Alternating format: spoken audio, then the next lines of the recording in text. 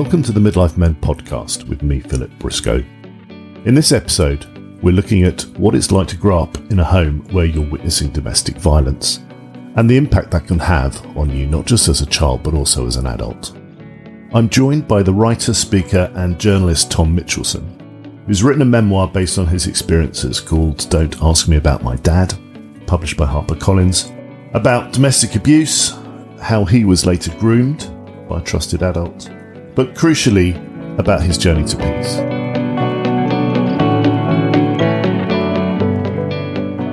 Hi Tom, you wrote a book called Don't Ask Me About My Dad, selling very well. It still tells a story of your childhood through to adulthood and principally the impact that your dad had on yourself and your family and your siblings. And I wonder if we could start by, you could tell us why you decided to write the book. Well, I think that I was always a writer, and that's what I did professionally, with some success and then other times not. And I was a journalist, and then I was a joke writer as well. So I like telling stories, and that was kind of what I did, and that's what interested me. And my own upbringing, I mean, just to sort of give you, the background of it, my dad was a very violent man, violent towards my mum. And I had triplet sisters. He was also violent to him, and he kind of led a reign of terror, really, over the house. And I think the consequence was, although I knew all that had happened, as a kid I didn't tell anyone because it would have been, I'd have been betraying my dad in some ways, or I felt a bit of shame, didn't talk about it. It was definitely something that the whole family kept a secret. And I kept that all locked away for 40 years. And I think that it was a very natural, when I started to think back to it and started to confront some of those things from the past, writing about it seemed the most natural thing to do for me. And also I sort of remember thinking, well, hang on, I'm always sitting here thinking of stories I could write. This actually seems to be the best story that I've got. Because like anything in life, it's just real, and it's like you can't make it up, because there's too many twists and turns and strange recurrent themes that showed me it was a story that really I had to write, and that was the best way into it for me, and a way of dealing with some of those difficult things from the past, to confront them through writing. And was there a trigger? Was there a particular trigger that caused you to take it on? I think that there was two triggers. Well, my dad died, and I had a very complicated relationship with him. All growing up, as a kid, you want to be with your dad when you're 3 years old, 4 years old. And he was a charismatic, charming man who could be a lot of fun. So I really wanted that relationship. But he had this other side, which was, horrific, and he was a monster. And I couldn't really understand that as a child. So I just sort of looked to try and maintain that relationship. And because I never really looked at it, I kept that relationship with my dad all the way into adulthood. So I suppose my dad dying was a kind of semi-trigger in a way, because I was able to look at that relationship a bit more objectively without having him around. And the other trigger was that I looked at my son one day when he was about 4 years old, and that's when I had my first memories and remembered growing up in this violent house. And that's kind of, so when I looked at my son, I kind of started to think that what if he had seen the things that I had seen? What if what had happened to him? And, I thought it would break him in many ways. And I wondered if perhaps the things that had happened to me had broken me in some way. Can you elaborate a bit more on what it was that your father was doing? What was it like as a 4-year-old growing up in the house? What were you experiencing? So many days would be kind of peaceful. We'd, watch a film together, my dad and I, play a game of chess, just sort of normal activities that a family might. But then he would have this sort of switch that would turn, and you never quite knew what it would be. It could be totally insignificant to anyone else. And he would just become a madman, and he would hit, punch, kick my mum. I know that he raped her too, drag her down the hair by a street while the neighbours watched. Police were called lots of times. And he had a real control over my mum. and we were in and out of refuges as well. So sometimes we got away. He had a way of getting my mum back. And obviously living like that, I mean, you're just on eggshells the whole time and you never know. So even when there's peace, it's not really peace because you're thinking, what's going to happen next? And it was totally and utterly devastating because the kind of fury that my father had, I've never seen anything like it in my life to this day. So it was a bit like a war zone, really. I mean, not the bombs, but it felt to me like living in a war zone because there's never a moment of, this is fine, this is okay. So you take all that tension, that tension is always there. Did you know what normal, I use normal in a, not a particularly traditional way, but did you know what normal was? Did you think your other friends were experiencing this? Did you think it was different, or did you not question that as a small child? It's hard to remember how you thought as a child exactly, but I knew that other people didn't have to contend with that at home. I'm pretty sure that because I was aware of wanting to keep it a secret, the embarrassment of having the police called was the last thing I wanted to sort of tell people. What did you do? If you have to write an essay, how was your weekend? That was not what I was going to write about. And I think that this was the 80s. If you turned on the TV, EastEnders was on, where people were screaming and shouting and punching each other. Our neighbours next door would have screaming rows too. And I suppose because neighbours were aware of it, but yet maybe they called the police sometimes, but didn't really do anything. Just kind of thought that, well, everyone seemed to stick their head in the sand about it. And because my mum put up with it, it was very, very difficult for her. I guess I didn't really look at it that way as a kid. I just thought, this is my dad. I wish there was a way that I could stop him doing this, but this is life and you have to get on with it. And when these moments happen, me as a 7 or 8 year old or whatever I was at the time, had to find the best way of managing it. So I spent a lot of time trying to calm him down, manage him, standing in the way of my parents to try and... That's a huge obligation on a small child, and especially one to take on themselves. Yeah, but there was, and of course I didn't realise that at the time, and I don't think my mum was really aware of it, because it was just for her. It was just like, you're in a survival mode. You get you're not thinking of escaping, because you're thinking, how do I get through this day? And, keep alive. That was, I think, what my mum thought. And for me, it was just... I had to try and protect my mum. I looked at myself as a sort of bodyguard, but I was fairly useless at the job because I was so young. And, that's all that I could do to try and do my best to manage my dad's moods and to try and be awake so that when, often these arguments would be at night or the violence would be at night, so that I could have some sort of small control in it or. And despite living this environment, this kind of war zone, you were still trying to find good in your dad. You were still loyal, is that right? I mean, how did you? Was that because you were still hoping that you'd have a normal relationship with your father and he would, behave as perhaps you wanted him to? Were you constantly, were you optimistic that would happen? I don't think I looked at it like that then. I just think I longed for those moments of tranquility, where it just seemed like there was no violence, there was no fighting. My dad was in a good mood. That's what I was looking for. And I guess there was hope there that, maybe this will stop eventually. Maybe, sometimes it might be a week or 2 weeks without any incident. And you think, well, maybe it could go longer than that. But I'm not sure if you think about it as a kid like that. I couldn't break it down. He was just, this was my life. This was the man that we lived with. Let's try and survive it. And I think it didn't go beyond that. And then I think I got trapped later in life in that thought process. I never looked back at it and thought I could see stories on the news about domestic violence and horrific things happening and think, God, that's terrible, without really relating it to the fact that I had been there myself. I knew it had happened. If I talked to my mum about it, we would say, wasn't that an awful time? I'm so pleased we're out of it. And our conversations wouldn't really go beyond that, the effects of it, what it actually meant.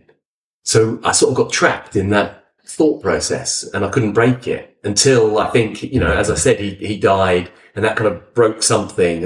And then having my son slowly allowed me to think, well, what does it do to a child? And, because you don't know the way that you are is any different from the way that anyone else is. But I was a tense person, and I had a lot of nervous energy, and I was ready for the world to explode at any moment around me, any situation, and I had to be ready to fight. And that's how I lived my life. So this kind of tension that I live with all the time. But then I was also very keen to protect myself from anyone asking questions about my past. And I think because I didn't really want people to know me properly, because there was sort of this darkness inside that I hadn't worked out myself. So until I work it out, you're not going to have a look at it yourself. So then I put on an act. I mean, I think this is what loads of people do, and we might all do it to some extent. But I just became this person that would tell stories, good at parties, I wanted to be really charming, smooth. And so when I was out, I was just performing. And then I'd come home and I'd be like, life's tiring, isn't it? And I think that was the consequence on me. And until I looked at it, I couldn't unwind any of that mess. Did you try and understand, or do you know why your dad behaved the way he did? Do you know anything to do with his own background or upbringing? Have you ever tried to decipher that? Yeah, I mean, as much as is possible, I know that he came from a violent home himself. His dad was violent with his mum, so he learnt that behaviour firsthand, from firsthand experiences. And I think from things that he said himself, I think his mum was particularly cruel to him with punishments. And I think he had a lot of anger about that. Just hitting him with sticks or whatever, or kind of humiliation, really. I think he was made to wear some sort of potato sack or something. And I think he was just a very, very angry man. So I think he saw it firsthand, but I think he felt humiliated as a child and growing up. And he was intent on taking it out on people, on he was a very violent man. He had lots of fights growing up. And so I think, I think that he saw it firsthand and then sadly repeated that behaviour. And do you think, and I know we've discussed this before, but do you think that was to do with the time, the time that he grew up in, post-war, 60s, 70s, or do you think it was just something that would have happened anyway? Some people just have that sort of, DNA that they can't cope with stress and it comes out as violence and aggression. No, I mean, I certainly, you only have to look at lockdown and all the calls to domestic abuse hotlines to realise it's very much real now, just as it was 20 years ago, 50 years ago. I think it's always happened and sadly always will until these things are much more in the public consciousness and we can talk about them and call them out. And that's the answer, and eventually making people more aware, teaching the police how to deal with these things. So certainly back when he was growing up in the 50s, I think you had a lot of traumatized people from the Second World War, who may well have used violence as a way of as an outlet for some of that trauma. And I think there was an understanding that an Englishman's home was his castle. So what happened in there was his business. There's a kind of sexist attitude to it. I doubt the police would have been particularly interested. I know that even in the 80s, when the police came to our house, it was always viewed as a breach of the peace. There's been a big breach of the peace rather than an assault. And the police would usually just go away. They'd see, is everything okay? And they'd detect maybe personally they would be able to see that there was some sort of tension in the air, but they'd just have a word with my dad and they'd consider it job done. And the police didn't have training in those situations to realise, well, maybe the woman's not going to speak up in front of them. So I think that, things are getting slowly better as we kind of educate ourselves. But I think it's just a problem that persists and carries on to whatever the generation. So since you've written the book, you've had people, read it and feed back to you. And what sort of response have you had? Have you found that there are lots of other people out there who've suffered some sort of kind of traumatic childhood? It's incredible. I mean, tends to be that the people who have got in contact with me about the book want to tell me their own story that is either similar or has echoes in my story. But really, it's the people that I know who have read the book, and I would say almost half of them have had some experience of domestic violence, and that shook me because people just write to me saying, well, who I knew, saying, I had something similar. I grew up like this. Maybe it was worse. Maybe it was, a one-off incident, but a deeply affecting incident. And it just shows me how widespread this thing is. I mean, it's incredible. Everyone's got some sort of, it seems to me, some sort of, difficulty from their past that kind of haunts them in some way. And they're kind of eager. I never knew this before because I've never involved myself in sort of big emotional conversations with people in that way, or I wouldn't really listen to it because I kind of couldn't really handle other people's pain without being able to handle my own. And it's only when I've sort of got a grip on my own difficulties from the past that I've been able to understand other people. So basically, there are a lot of people walking around carrying scars of their childhood, and whether they've faced up to that or whether it's just like an ongoing piece of baggage. But for you've written a book. How has that helped you manage what happened to you in the past? It is very much like if you have painful, hard things that have happened to you in your past, it's very much like an open wound, a physical wound, until you begin to dress it. And if you don't dress it, it leaks out in ways, in your behaviour, in your attitude to things. And that was certainly the case with me. And I see it now clearly in other people in a way that I couldn't before. We are all products of our childhood, aren't we? I mean, and when you have a disturbing childhood, and that's the thing about childhood, it's impossible to untangle these things as you go along without assistance or without help.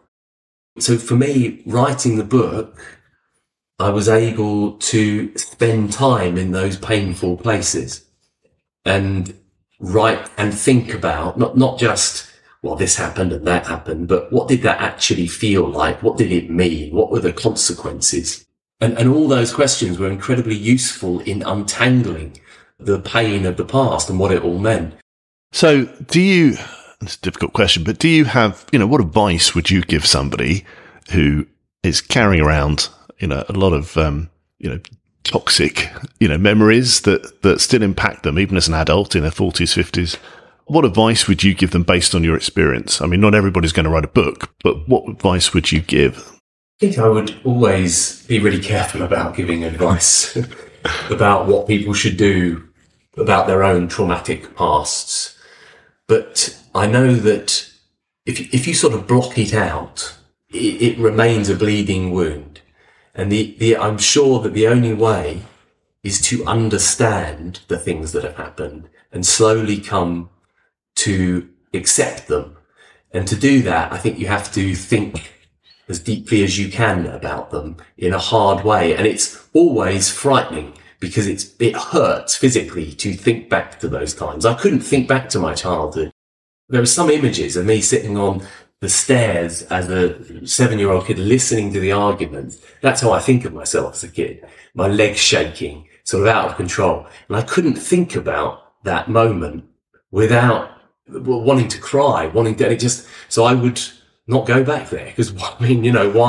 And it was just too different, hard and painful. I felt it. But when I was able to write about it, start to think what it meant, how I felt on those stairs, listening to that, what did I need as a kid? Should I have been there in the first place? When I could answer those questions, even if they were not particularly pleasant answers. No, I shouldn't have been there. I was alone. Understanding that, facing that, realizing that, and then just accepting it. And that's what I had to do with my dad, really. accept the good. There was some good in him, like everyone. We're not all one thing. And accept the bad. And it happened. The bad stuff happened. And it was shit. And that's what it was. But that, looking at it and examining the past in that way for me brought peace, because otherwise it was just some dark shadow. That 7-year-old boy that you talked about, you wanted to go and pick him up and take him away and save him. Do you feel in a way that through writing the book, you've done that a bit? Yeah, I used to have this sort of thought of someone, like a sort of proper dad, rescuing me. And I kind of realised that there was no proper dad that was going to come. That's the truth.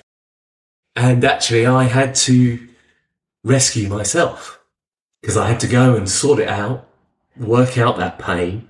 And then I felt like I did kind of connect with that little boy that I was. And I did kind of go back to him somehow. I don't know if this makes sense, but I kind of felt like it was almost like an image in my head of me as a little boy sitting on the stairs, getting picked up and rescued. And actually, I was the one there. I don't know if that makes any sense, but I was the one holding that little boy. It makes me very emotional even now, because it's sort of the singularly most impactful thing, really, that you kind of rescue yourself, because you have to. Yeah. Yeah, I think there are lots of people who, can relate to that. Yeah. And now, of course, you've got your son. Yeah. He doesn't need rescuing. No, he's got you. And it's beautiful. And I think that I found a way of kind of, really repairing myself through my son in some ways by being the dad that I didn't have. And, I kind of knew what he needed because it was what I hadn't had.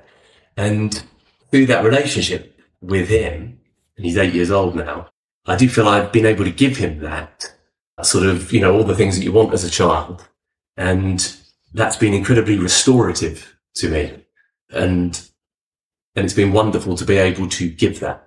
Well, I think anyone that's experienced similar sort of childhood experiences, I think reading your book it's articulating something which perhaps some people have never seen written down or even heard before. And it's quite unique, I think, in terms of the way that it kind of addresses something which people carry around with them for years. And, just because you're 40 or 50 or 60, it doesn't make it any better. And I think, as you said yourself, you need to dress the wound because it doesn't heal otherwise. Thank you for joining me for this episode of Midlife Men. You can buy Tom's book, Don't Ask Me About My Dad, via Linktree. Just go to linktree.com/Tom Mitchelson. If you have any feedback for me or you're interested in sharing your story, either contact me on Twitter @MidlifeMen or email me at midlifemen01@gmail.com. Thank you.